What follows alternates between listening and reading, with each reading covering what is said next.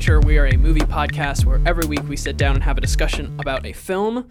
This week we're doing a special episode. Just me, just Aiden, all by myself. Just kidding. I'm joined by Allie Brady, who's the host of a great new podcast that we're doing on the network called Between the Culture. And Blake is out of the studio today because he's busy. So Allie, welcome. Thank you. So you have 2 episodes now that have been published. You've done one about Humans versus Zombies Tag on the UW campus, and then one about the Birders Club, correct? Yes. Yes. So what's the topic of your podcast? Tell me about it. Yeah, so basically it just looks into different niche groups on campus doing cool hobbies or cool activities. Like you said, I did one on Humans versus Zombies Tag and another one on the Birdwatching Club. And I basically just put myself in those people's environments, kind of follow them around, learn about what they're doing, and create like a produced podcast out of that, as opposed to like a discussion-based podcast. Right. So most of your work is done in the field. Yeah. The only work I do in the studio is when I script the show and then I do voiceover and add that in. Otherwise, it's like all recorded outside. So you get nice outdoor noises and organic kind of sounds of people. Yeah, which can be great and sometimes poses a difficulty because obviously people will walk into your conversations or there'll be like weird white noise in the background or like wind. Wind is like my number one enemy. But at the same time, it like is a great opportunity to get really cool natural sound. Yeah. So what made you decide to do a podcast like that instead of kind of taking the easy route like what we do here on the movie podcast? Well, we just sit in a chair and just, ramble. I know, you guys you're being lazy. We've got it easy. Blake has it really easy. Yeah, well, I love hearing people talk about what they're passionate about, I think. And I just thought like the best way to tell people's stories through like their hobbies and their activities is to like put myself in their environment, because I feel like people are like more willing to talk freely and openly about what they're doing when they're in their own space. And so I just thought the podcast would lend itself best to being recorded out of studio as opposed to bringing people in and talking about it. We'll play a little clip here from the Birders episode from when you went to Deception Pass with the club to find birds. We found a lot of birds, yeah. And we walked a lot. So here is that. So it's mostly white. It's got some black on the side of its head, and as the name suggests, it has a really long tail. The male almost looks like it's white with black painted on it. I've been birding for 4 years, and I don't think I know I've never seen one, so. Yeah, I don't bird out on the coast that often, yeah. So I haven't seen one. I'd have to look it up, but it's definitely rare for me. Stopping on the edge of the bluff, the wind picks up. Ben and Sarah are still thrilled about their long-tailed duck sighting. These kinds of sightings are what make birding worth the cold temperatures and the early morning alarms. I think that was my favorite episode I've done so far, and yeah. It was cool going to Deception Pass. Those birders are very dedicated, I will say. Yeah, no, you gotta be. You have to get up early, as you will learn when you listen to the episode. You gotta get up early to hear the bird song. Yeah, that's when it's best. It's ripe. So speaking of bird song, we decided that we were gonna do something a little bit out of the ordinary for this episode. We're gonna take this show on the road. So shall we? Lad, let's do it. All right.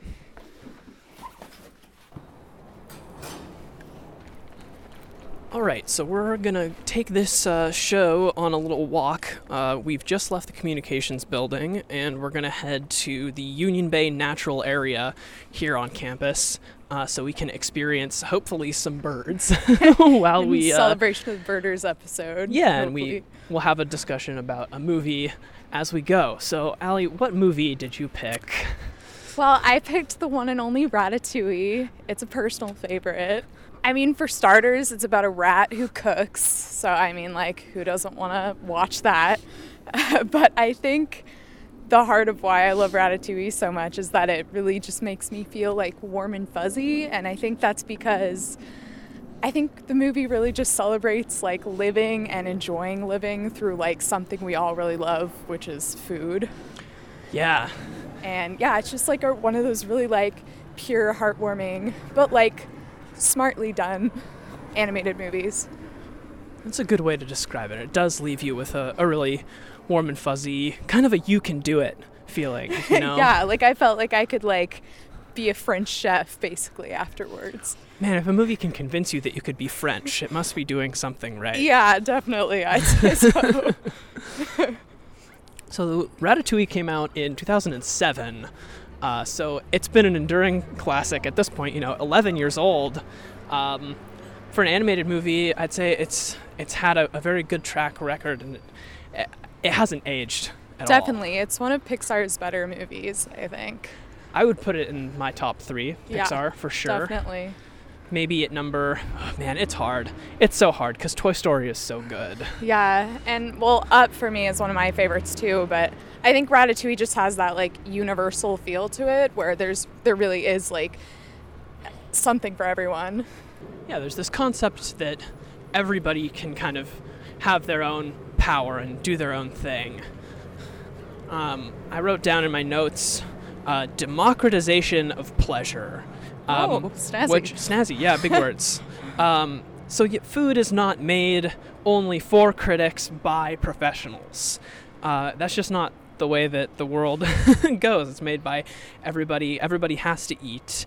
And even like the most basic of foods can bring enormous pleasure to a person kind of based on their life or their memories. And I really enjoy that. And I think it's a strong message. And even in a lot of like heroic stories, there's kind of this newer idea now of democratization of the hero. Like you see movies like Star Wars The Last Jedi, they have this idea that, there's this character who is not from royal blood, she's not a Skywalker, but she's still an important person in the story. She still can be a hero even though she may not have been born into it. So I think it's an important and relevant topic now in storytelling, and I think it was maybe a little bit of, I'm not going to say it was ahead of its time, but it's a unique take on the story. A sewer rat who rises into the ranks of French cuisine. French cuisine.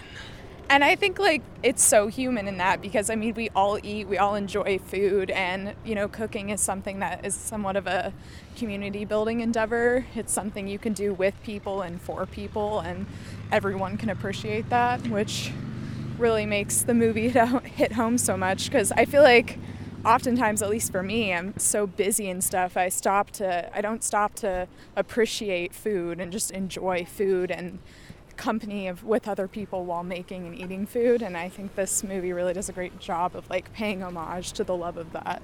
Yeah, because there's these two aspects to food, and I guess there's like two views on food. There's food is a resource that people need to continue to live and to be sustained, but it's also something that can be incredibly pleasurable and like be an uplifting experience.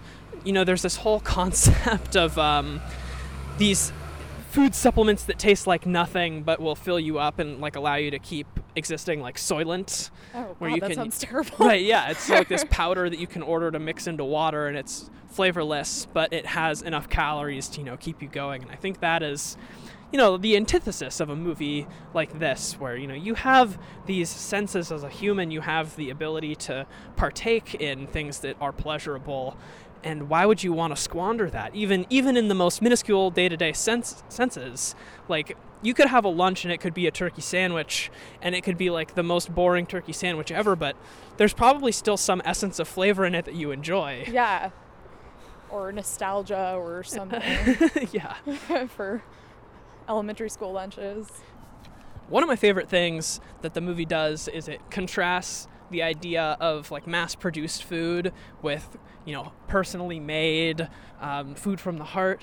There's the chef who owns Gusteau's restaurant, Skinner. He's the head chef, and he has totally commercialized the business, and he has these frozen foods that he's selling in the U.S., like mini corn dogs and things from Mexican food and all these kind of things. And they contrast that with the other characters who are actually trying to be chefs and create this fine cuisine. Essentially like food art. Food art. So I think it does a good job of kind of drawing out these two different realms of how are people using their senses and what is the more pleasurable choice. And I think that goes back to a lot of the movie showing kind of the juxtaposition of people who've kind of almost gone on autopilot and taken the joy out of eating, and people who, like Remy, who savor it so much. Like, you have Remy, who's just like this little rat, but he like loves cooking and he loves food and he loves trying new things. And then you have like the food critic, Anton Ego, who probably used to be really happy and sweet, but now is like essentially like on autopilot, like a shell of a man, like sitting in a dark room, totally jaded, writing like these horrible scathing reviews that basically just crush restaurants. And he's basically like taken all probably what he used to feel like love towards food and just is kind of gone on this like, no, I am just going to destroy people's dreams, basically. And I think that's really interesting because then throughout the movie we kind of see Remy, who is a little more optimistic and has more odds against him, kind of succeed, whereas like Anton Ego is kind of seen as the villain. Anton Ego's whole aesthetic is so great. He's got this kind of Count he's like Dracula. Literally the Grim Eater. He's like the Grim Eater. Yeah, he looks like Nosferatu. But he's got this awesome, like his writing room. You get a top-down shot of it, and it's shaped like a coffin. Literally, he's like death incarnate for the totally food world. I want that typewriter that he writes on too, because you see the back of it, and just the cogs and little pieces, or some of them are missing, and the missing parts of the typewriter form the shape of a skull. Yeah, it's just wonderful. Oh yeah, it's he's like, great. what happened to this man? Yeah, who hurt him? Something horrible. Like, help him, please. So let's do a very brief plot summary of Ratatouille. Yeah, let's. Should I? Would you like to? Yeah, I'll start off. Okay. So basically, there's a rat named Remy. Yes, his name is not Ratatouille, as some people may think. Yes, that is not correct. His name is Remy, and he's a sweetheart, and he loves food. And he lives with his rat colony family in an attic above this house of this little old lady who he often likes to come down and take food from. Until one day when he gets caught, and through a long series of events in which the old woman happens to have a shotgun, shoots down the roof and all the rats come falling out and escape.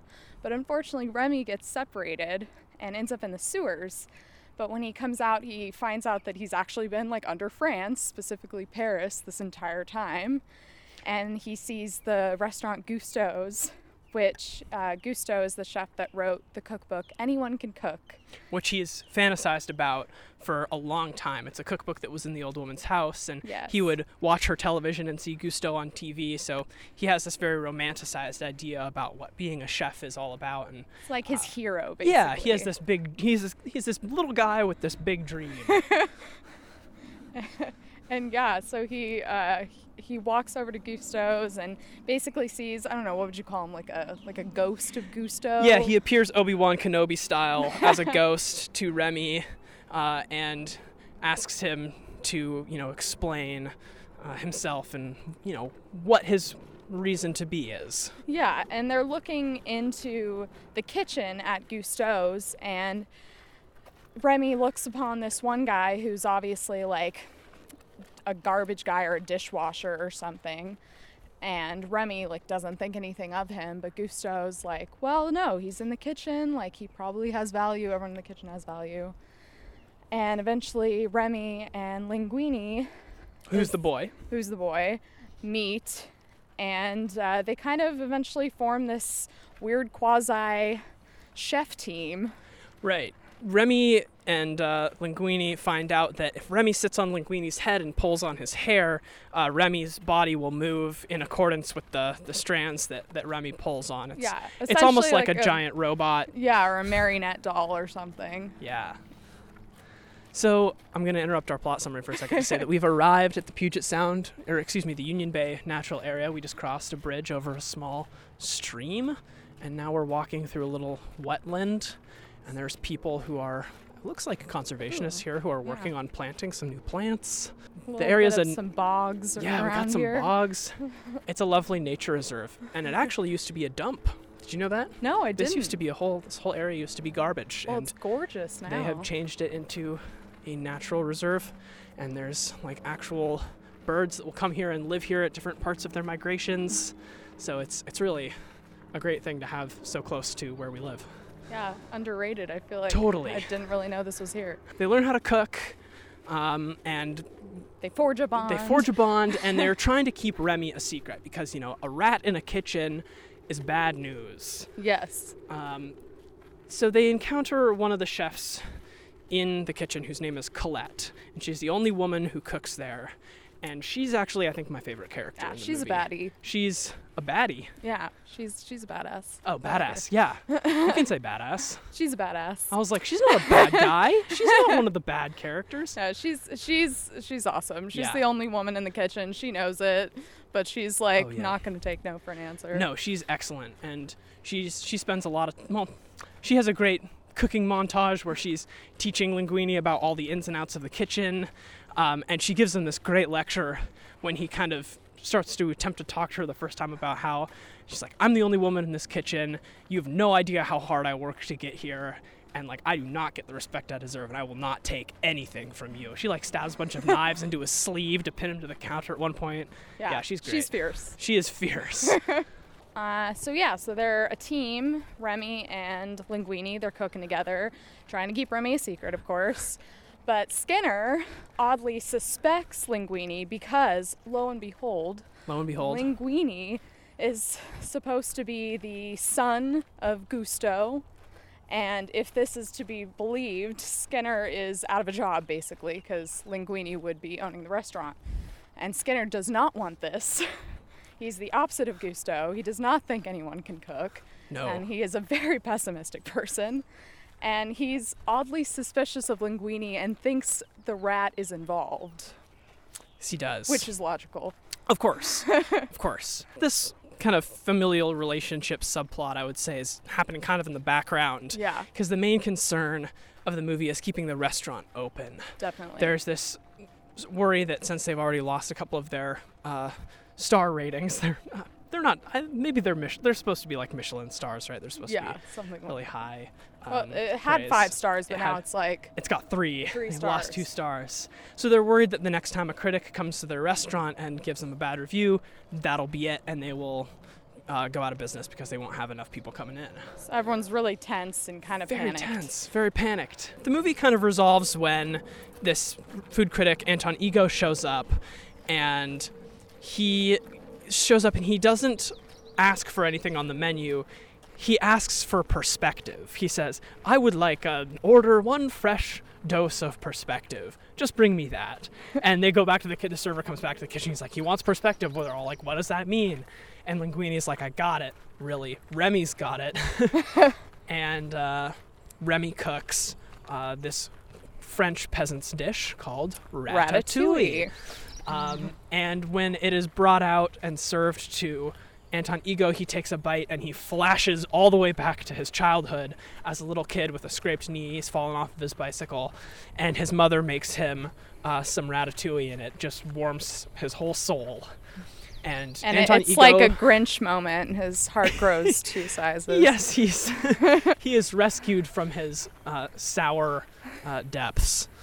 So, which I think brings us to another really cool aspect of this movie. It's not only is it celebrating the love of food and just the joy of living, but how closely our senses are tied with like our memories. Absolutely. Because he just takes 1 bite of ratatouille, and I don't know, it's probably been like 40 years or something since he was 1,000 years. He's ancient. He is ancient since he's had this ratatouille prepared by his mom. But just that 1 bite can trigger that moment from years and years and years ago. And it takes him all the way back.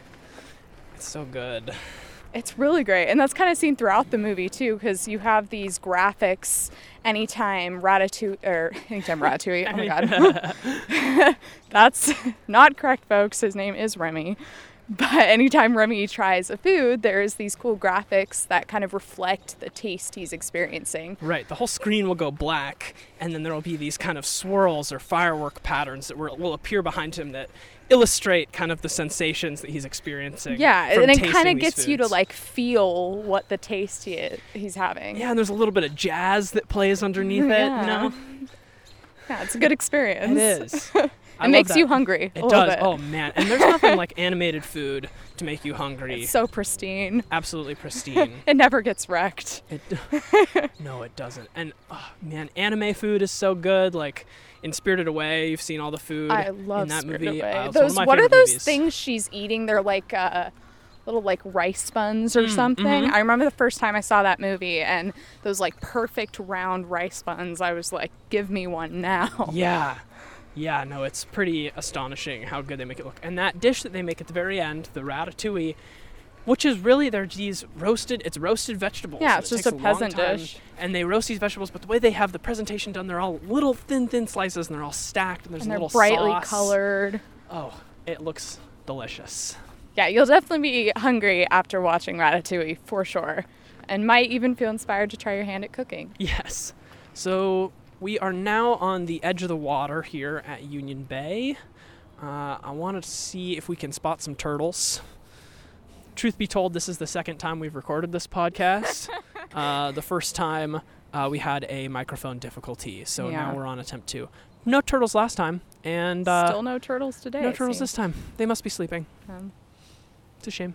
It is beautiful out here, though. It is. I'm happy actually that it's not as sunny out as the last time, I because was dying a little bit. it was too hot. It was too much. This is nice, kind of overcast, but Nice Yeah. breeze. We did see a pretty good bird last time. what did we see last time? Was it a heron? Oh yeah, we saw a great blue heron. That's Yes. right. We'll have to keep our eyes peeled. We might see another one. Fingers crossed. Fingers crossed. There's a red-winged blackbird flying right there. Oh, no way. Hey, you Yeah. should join the bird club. I should. They'll be happy to have your insight. Yeah. When Anton Ego takes a bite of the ratatouille and he flashes all the way back to his childhood, it reminded me a lot of the movie Lion. Yes, another one of my favorites, actually. Oh, yeah? Yeah. It was this great movie based on a true story about a young boy who lives in India, and he's separated from his parents, and he ends up being adopted by a couple who live in Australia, and he's sent across the ocean. And he goes through this whole journey where he ends up going back to India to find his family once And not he's an till adult. he's like in his late 20s Late or 20s. 30s or something, yeah. Yeah, but the whole triggering moment for that is that he's with some friends at a party in Australia as this adult, and he takes a bite of some Indian dish that one of his friends has made, and he has this moment where he flashes all the way back to his childhood where he had the same food as street food with his brother who ended up dying in this terrible little accident. But yeah, that's a wonderful movie, and it definitely, that little bit of it explores the connection between, food and memory, but the rest of the movie isn't really about that. But it is really interesting. It shows how powerful like taste can be, because I know we as humans can suppress memories really well, but it's like just that one bite of that food like released all these memories he hadn't gone through in years. Well, maybe we should move on and do recommendations. Yes, sounds good. Sounds good. Okay. I'll start. Just speaking of food, both of my movies are food movies that I've chosen. I think the first recommendation I'm going to make is one I've definitely made before on the podcast, which is Tampopo, which is this really, really great Japanese movie from 1985 about a woman who owns a ramen shop and two kind of delivery drivers who show up one day, and they all decide together to have the best ramen shop in the city that they're in. And the movie was marketed as a ramen western because it is very much shot like a western, and has this kind of shop versus shop mentality. It's very funny, and I highly, highly recommend that. That one definitely explores the relationship specifically between food and sex, and that movie is very, very entertaining. Then my second recommendation is a documentary that I'm sure most people have already seen, but I have to recommend. It's on Netflix, Jiro Dreams of Sushi, Nice. which is just so good. Just all about a little tiny sushi shop that's in a subway station in Japan, but it's highly, highly regarded to be like one of the best sushi places in the entire world. It's extremely expensive, and they kind of go into the story of the man behind the restaurant and all the positions that are there. Have you seen it? Yeah, I have. It's good. It definitely has that same kind of feeling where it's celebrating food, but also just little shop dreams big. Yes. There's one position in the restaurant where it's like the person who has to spend a year making rice before they're allowed to do anything else. That person has to also massage the octopus to make sure it's very tender before they cut into it. That always cracks me up. Yeah. What a job. Octopus massager. I'd love to have that on my resume. Would you? What do you have? What would you recommend? One of these movies probably most people have seen, but it's worth noting. Up, one of my favorite Pixar movies, but the reason I mention Up is because I think it does a great job of featuring one of those kind of unconventional friendships that forms between Carl and Russell in the movie, and it kind of reminds me of the relationship between Linguini and Remy.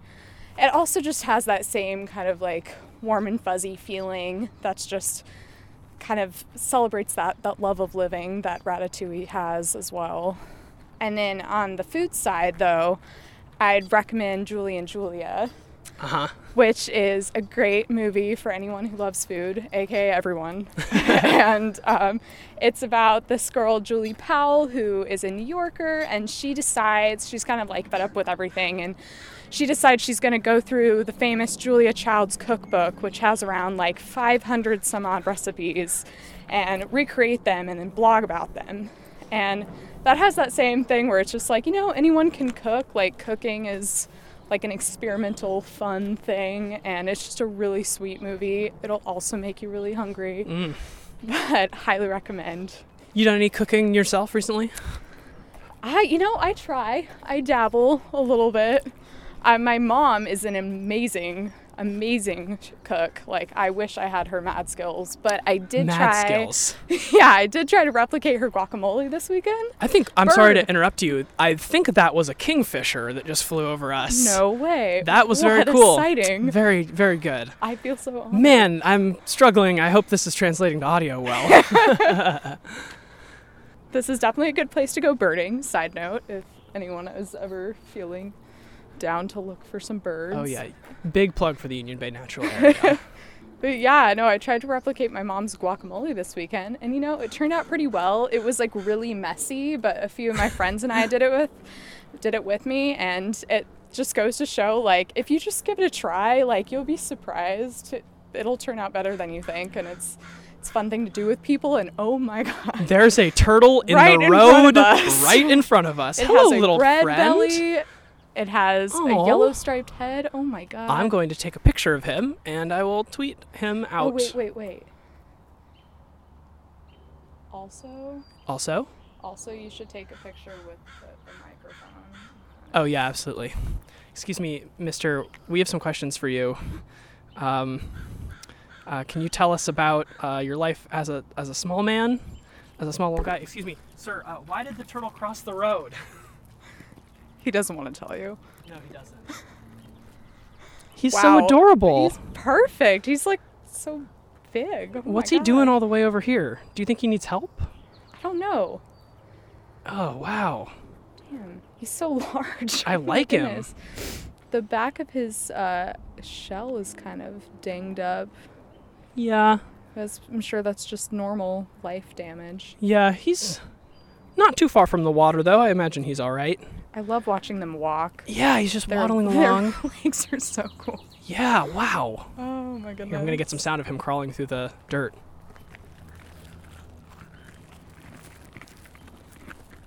Those are the sounds of turtle legs, people. That sweet gnat sound, let me tell you. I'm telling you got to get down here. All right, well, we'll let him be. I think we've scared him a little bit, so we'll move on. That was quite exciting. Wow. Literally just right in the middle of the road. Right in the middle of the path. 3 feet in front of me. Oh, he was cute. Oh, there he goes. Good luck, friend. Fair winds. I feel satisfied. I feel like we weren't seeing much, and then now I feel like it's all worth it. Absolutely. Absolutely. So let's do final thoughts on this movie. I think we've pretty much summarized that we love it. Yeah, but if that's not clear, like, I love Ratatouille. Yeah, if we can give like a one sentence on like why this movie's important and why it should be watched, I think we'll be good. Yeah, definitely. I can go first so you have Yeah, time to prepare Go one. for it. Go for it. I think that Ratatouille is incredibly important because it is non-standard in terms of Pixar movies. It tells this story that is very kind of ground up of success that is achieved through hard work and learning. It's not necessarily just like, oh, this is an adventure story, but it takes kind of a different stance and an approach to the story that it tells, and I think most of the Pixar movies do. More recently, I see Pixar movies like Inside Out and, what is it called? Coco. Seem to be kind of emotionally manipulative and just kind of want to make you cry. But this one doesn't really try to do that. It just tries to tell you a really good story and move you through its plot.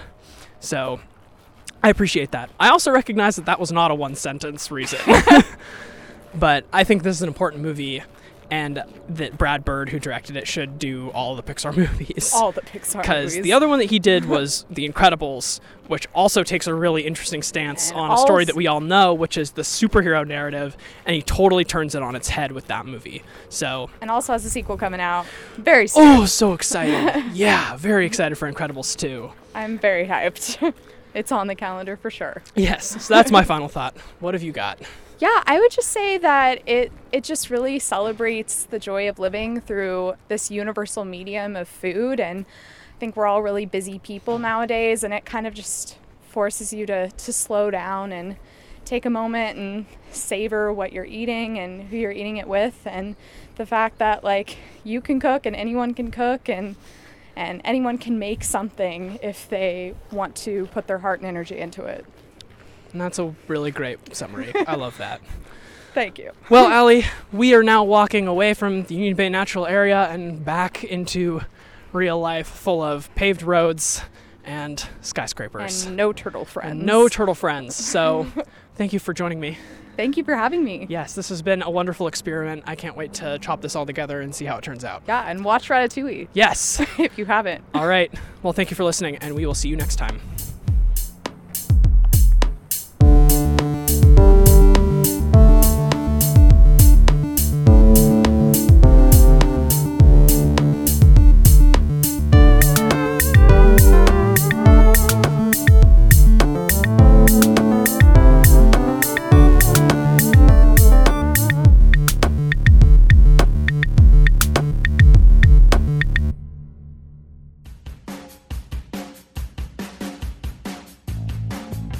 The Seattle Seahawks have the best offensive line in NFL history. Kyle Seager is the better Seager brother. Markelle Fultz is the best player on the Sixers. #trust the process. Okay, we don't actually believe any of these things, but if you want to hear our thoughts on topics like these, tune into the Box Seat Podcast with Chris Ankiko, Alec Dietz, And Andy Amashta every Friday on the Soundbite Network.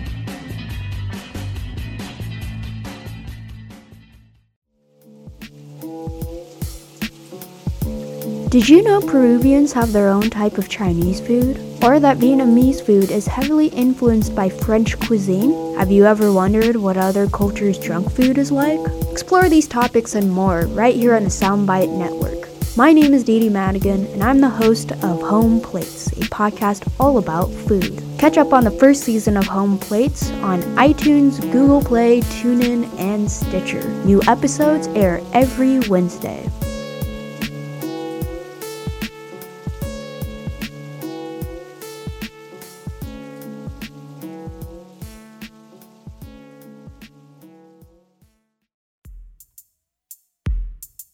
For more like this and other great shows covering sports, science, relationships, and the arts, visit the Soundbites website, uwpodcast.com. That's uwpodcast.com.